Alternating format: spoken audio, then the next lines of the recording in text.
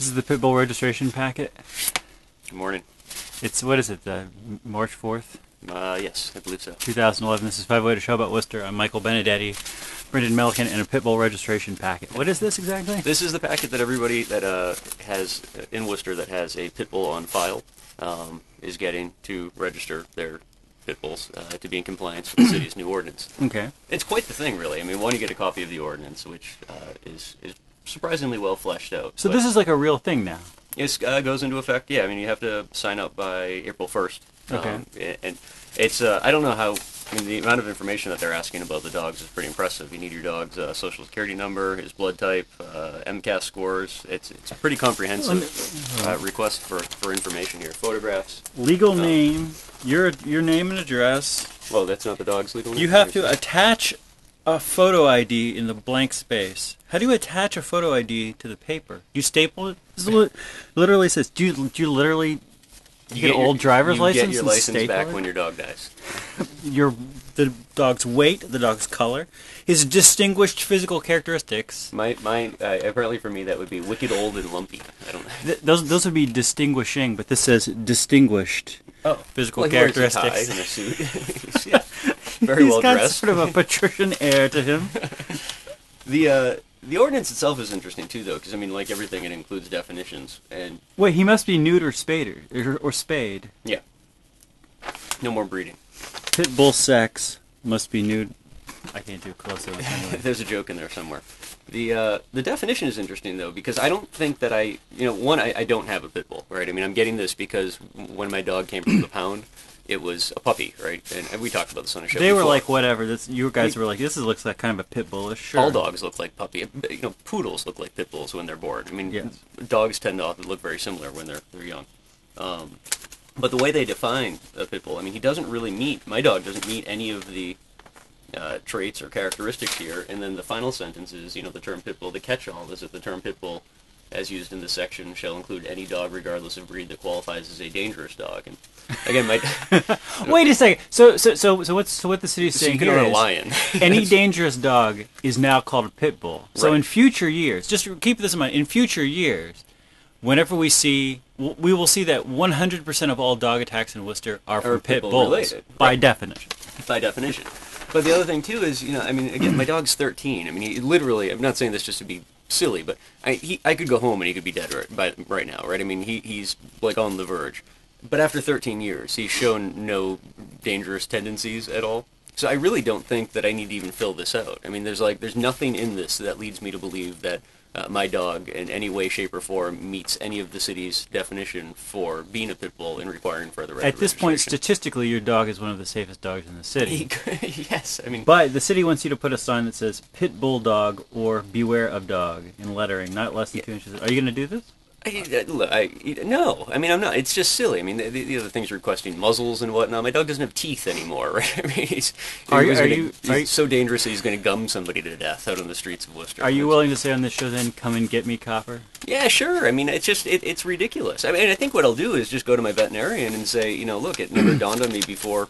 I never had a need to try and change his breed, right? I mean, it's just something that never bothered me that somewhere on file he was listed as a pit bull. He's just a mutt, right? I mean, he's another dog that from points unknown.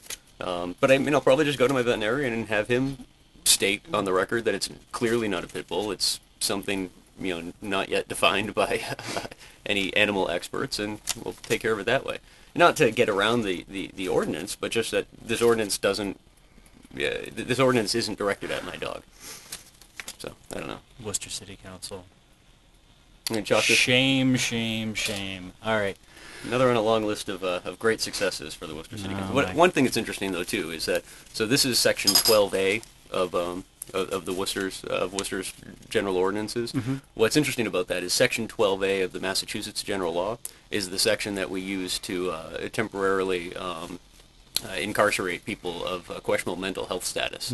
I think there's some degree of irony and possibly a joke. There's a metaphor or something. There's something going on there that Section 12A of the Worcester Ordinances may be one of the craziest things that this Worcester City Council has ever put together. When did they...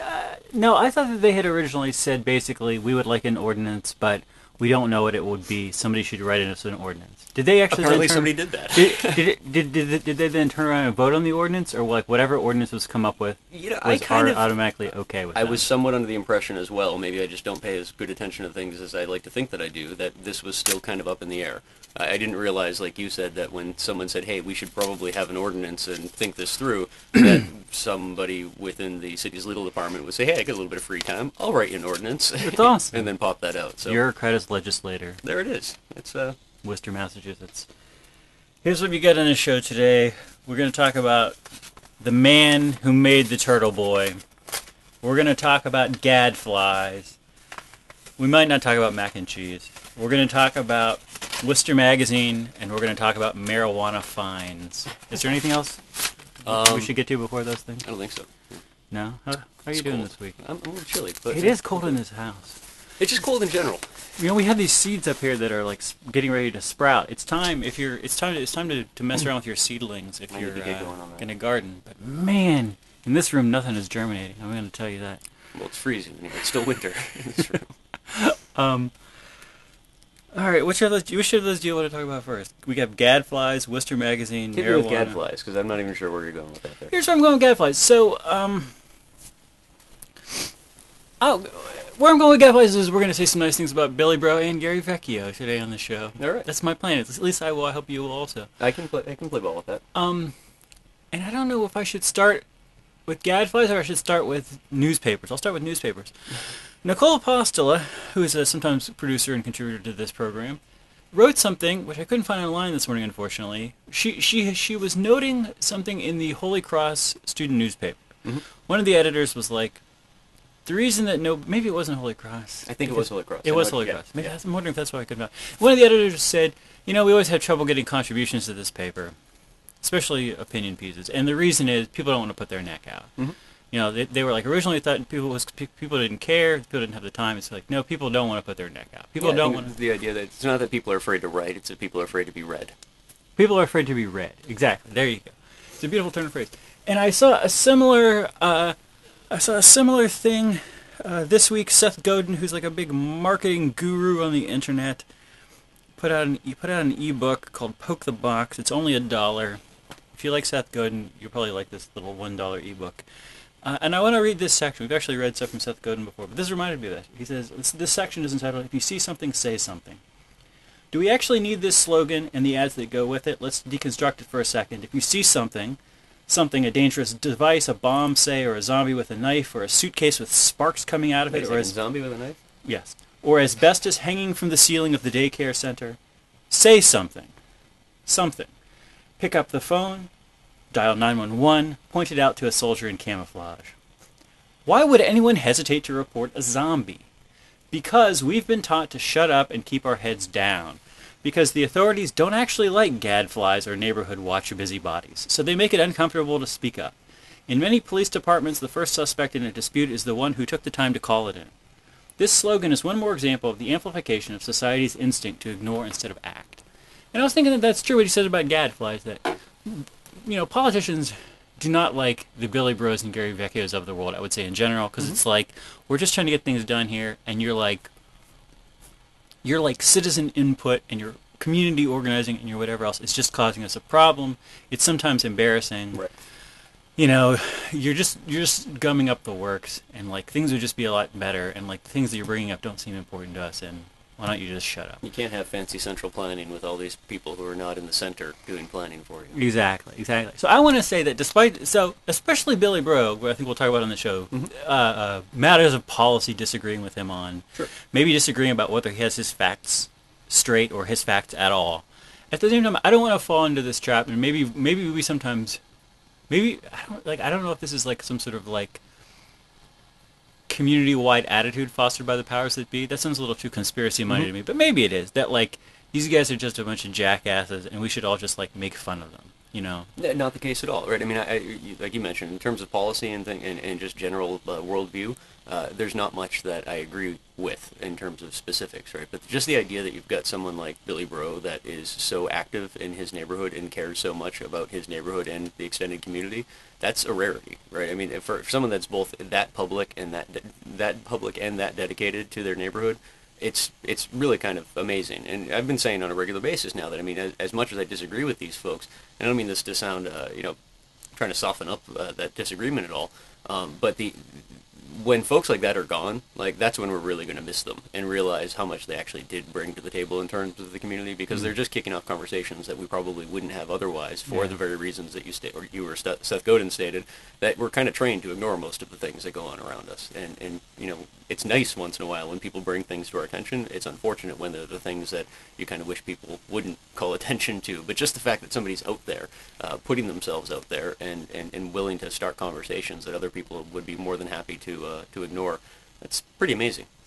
And there are people who I feel like are probably degrading the public discourse in the city, who just have like borderline personality disorder, and all they're contributing is basically turning every issue into a series of ad hominem attacks and whatever. But these guys are not doing that. Like, these guys are out there like working for the community. There's plenty of people, I guess, in the city. I was actually the Tea Party people, I want to say, and I feel like this show, we've talked about the Tea Parties a lot, and I want to reiterate my general sense of admiration and happiness towards the Tea Party, just in the sense that, like, hey, like, you're getting out there, you're doing stuff, We don't have to agree on everything. We don't That's have to agree the on whole point. Like, until we find a whole bunch of things to disagree on, we can't actually get down to the dirty work of the compromise that makes a representative democracy function in the first place.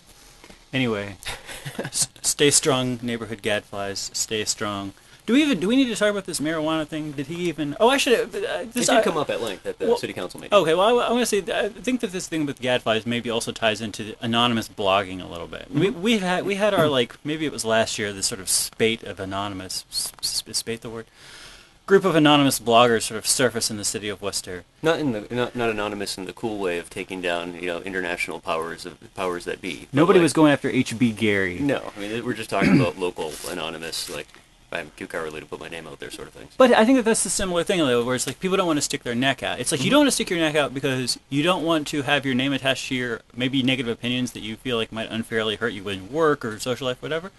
But I think that also you don't want to, like, Seth Godin's all about, like, that like these irrational and primal fears that we have keep us from doing a lot of things that we should probably be doing.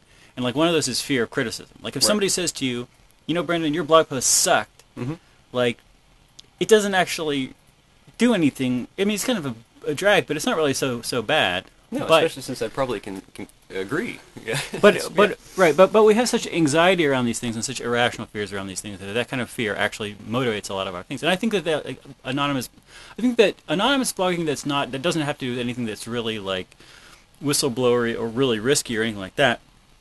Just like shooting your mouth off an anonymous blog, I think is exactly that. It's like, if you write a blog post which is terrible and people say your blog post sucked and you're like anonymous blogger, like, ooh, mysterious individual, that's one you can kind of shrug it off and like those criticisms don't really get you in the same way if your name is actually on there. If somebody says mysterious blogger, your blog post sucked, that's one thing. If somebody says Brendan, your blog post sucked, that's another thing.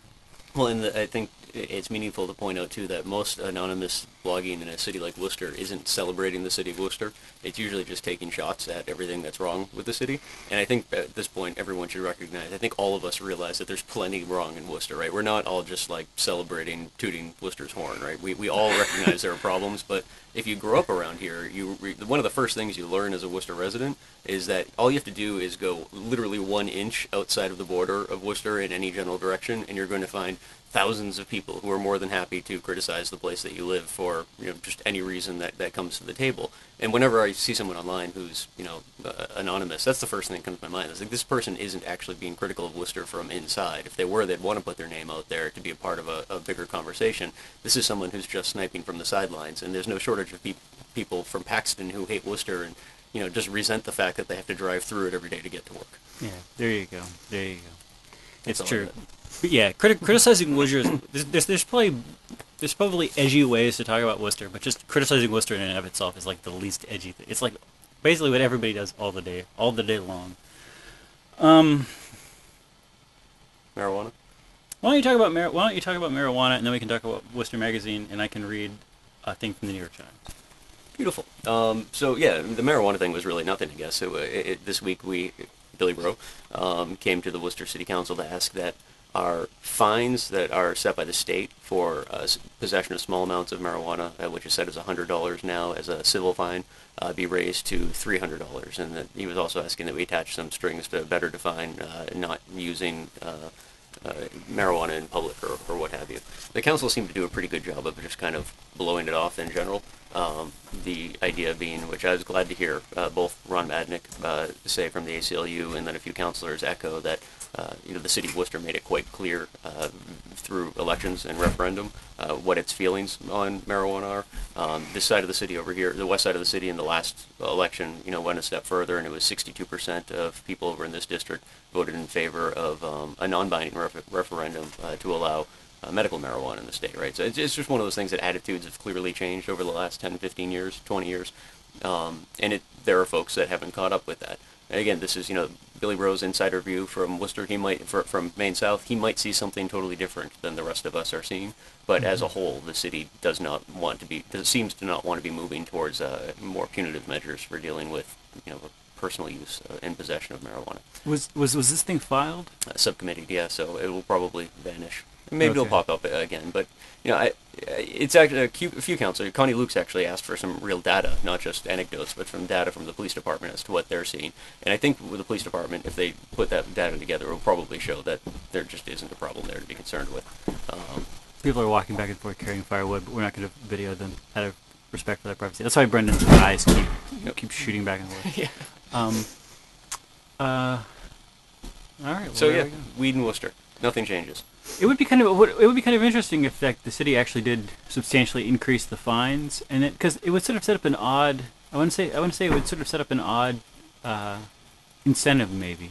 Well, we've said this before, or we've at least discussed this before, that there's no question that we have issues of violence that surround drugs, right? I mean, from a local level all the way to an international level. I mean, you have to be working pretty hard to not recognize that there are major issues of crime and violence involving drugs. But I think most people that have thought through the issue are starting to recognize, or do recognize, that the violence is a problem specifically because of the black market, right? I mean, you create a system that at least with illegal drugs. Right, well, that's what I'm saying. There's certainly legal drugs like alcohol that have a ton of violence attached, which are... That's more user-based violence, whereas on for the black market drugs, it tends to be the violence is attached to the trade of drugs. And that's kind of the whole thing, right? I mean, because of a black market, because of prohibition, we've taken a substance that's nearly worthless, and we've given it immense value. And I think there's a good argument to be made that you can now look at drugs as being more valuable in a way than human life, right? I mean, there are places in the world where you can buy a person for less than it would cost to buy a pound of weed once it crosses the border from BC into America. So it shouldn't really be surprising that we have violence attached to that. The solution isn't more laws. I mean, the solution is right there, is that prohibition just doesn't work, which we've seen time and time again. I think if you really want to try and stop somebody from doing something, you don't do that via laws. You can try and do it through education and treatment and what have you, but laws just don't affect people's wants to actually go out and get high, apparently. I think that's what we've learned. Speaking of living outside the law, Brendan, did you see that Worcester Magazine article about the turtle, or that what do you call it, Telegram and Gazette article about the turtle boy? And the fancy video to go along with it, I did. Was it? I didn't see that video. I didn't see a video. Wait, in Worcester Magazine? No, on Telegram about the turtle boy. Oh, no, I didn't see that. Oh, I'm not talking about heroin. Oh, I thought you were talking. I'm sorry, totally misunderstood. It's all kind of the same, though. The heroin and the turtle boy.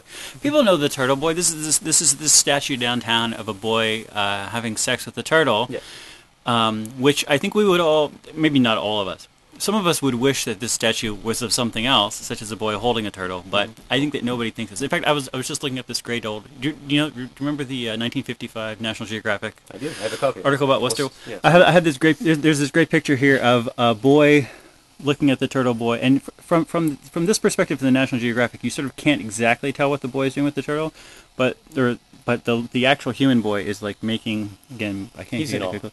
He just has a total like... So even a small boy in the 50s looked at this boy having sex with a turtle and was like, "What's he doing with that turtle's butt?" Yeah. So what I really loved about this Telegram Gazette article was that it pointed me in the direction of this New York Times article from 1912. Mm-hmm. It's incredible. I'm going to read this article. This is basically the obituary of the man who did the first draft of the Turtle Boy. I guess that this statue was revised a little bit, and then maybe to make it more or less prurient. I'm not sure. And then imagine if it was finished.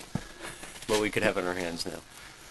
Who knows what was going on with this. Okay, so it's New York Times, January 29th, 1912. This is in the public domain, by the way. Phantom critics drive him to suicide. C.Y. Harvey, a sculptor, kills himself in Bronx Park on day the Voices set. Leaves unfinished statue. Feared that the work of his hands was not good, though he had won prizes in St. Gaudens's praise. St. Gaudens was a famous sculptor of the time. Charles Y. Harvey, a sculptor who studied under St. Gaudens, lived and worked for the last 2 years in a studio on the Lincoln Square Arcade at 1947 Broadway. There, during the last week, he was at work upon the case for a fountain that was to stand in a square in a Connecticut city, but the work of his hands dissatisfied him, and as he tried to make headway, he was haunted by the voices of unseen persons who bade him take his life. The command was explicit. This, by the way... That's a newspaper article. This, the Telegram article was a good, solid article. This article was awesome. The command was explicit. It makes me want to just know what the weather was on that day in New York. I mean, that must be an amazing read. The voices from which he could not escape directed relentlessly that he lay aside his tools and kill himself. The day that they set was Saturday. Yesterday morning, some students were sauntering through Bronx Park, and as they were passing along the west bank of the Bronx River, near the Botanical Gardens, they stumbled upon the body of a man lying face up in the grass. The throat was cut, and nearby on the ground there lay 2 razors. One of the group, Jonathan Durk of 1983 Washington Avenue, the Bronx, hurrying away to notify the police, ran into Superintendent Corbett of the Botanical Gardens, who took the task out of their hands. In the dead man's pockets they found 3 cards, all bearing the name Charles Y. Harvey and the address 1947 Broadway. It was through these cards that the police picked up the thread of identification which was established later in the day when S.E. Fry, a sculptor, and Clifford Carleton, an illustrator, visited the Fordham morgue. Friends had hoped to save him. These 2 were of the few in the art circles who knew Charles Harvey at all intimately, for always he had been a markedly modest and retiring man, and in the 2 years since his return from the American Academy at Rome, he had been about little in the studio world. Other artists in the arcade building thought of him as a shy, silent man who did not seem to want their company, and they were inclined to let him alone. But Carleton and Fry knew it was company he needed, and were much worried about him during the past week, when he was more than ever beset with the delusion of voices. His friends knew that he felt the Italian people and the Italian government were his oppressors. He talked to them of this trouble, and they were of half a mind to have him taken care of as a melancholia case that needed watching. Then he told them that he had received an order from a voice that he must kill himself, and they saw that there was no time to lose. On Friday night, to cheer him up, if he could, Mr. Carleton had him home to dinner and took him to a theater. It was midnight before he left him. His 2 friends had been urging Harvey to see a physician. It was half arranged that he should do so, but to make sure, Mr. Carleton consulted a doctor whom he knew, and on Saturday morning he took him around to Harvey's studio. The door was locked, and there was no answer to their repeated knocks. Then Mr. Carleton learned that Harvey had gone out, leaving word that he was going out of town, and later that he was told Fry he intended to go to his mother and his brother in Great Barrington, Mass. The intimation was that he felt the need of getting away from his studio, away from his voices. They thought he had followed that impulse, and wired a long message to Harvey, Great Barrington. It was all the address they had. But they wanted to send ahead some idea of the man's condition. There was no answer to the telegram, and yesterday came word that a man with Harvey's card in his pocket had been found dead in Bronx Park. As they set out on their task of identification, there seemed very little hope that the dead man was not their friend, although the police had guessed his age at 50, and they had thought Harvey looked even younger than his 43 years. Word came from Great Barrington last night that his brother had started for New York. Promise of a fine career. Mr. Carlton said yesterday that Charles Harvey was a man of charming manner and fine nature, and that he was a very clever artist. He understood that St. Gaudens considered him one of the most able of the younger men here, and who recommended him to fill the instructorship from which he had retired. It was on the recommendation of Daniel Chester French that Harvey obtained a 3-year scholarship in Rome, and while there he did a panel with the figures in relief, a photograph of which was exhibited at the Architectural League exhibition at the time of his return to New York 2 years ago. Harvey was bitterly despondent about his work, and so sensitive to the slightest criticism that any expression of adverse opinion caused him genuine suffering. His friends and fellow craftsmen, however, were most favorably impressed with the finished work that stands in his studio. It is the life-sized figure of a crouching boy holding a tortoise. And now you know the rest of the story. And now you know. Could you imagine if the newspaper was actually written like that every day today?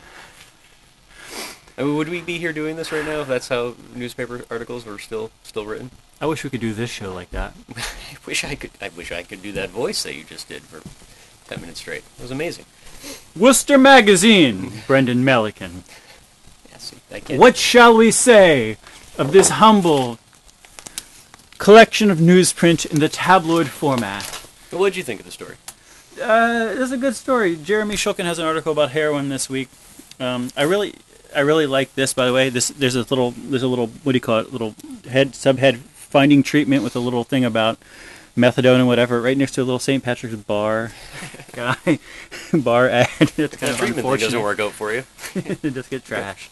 Yeah, I thought it was fun. What was your takeaway from this? Similar. No, there was some stuff in there that I thought was very interesting as kind of a local. The idea of there being a large population of heroin users in Worcester is nothing really new, but it's interesting to see where the demographics are, how things are changing in the city, and how it's being dealt with.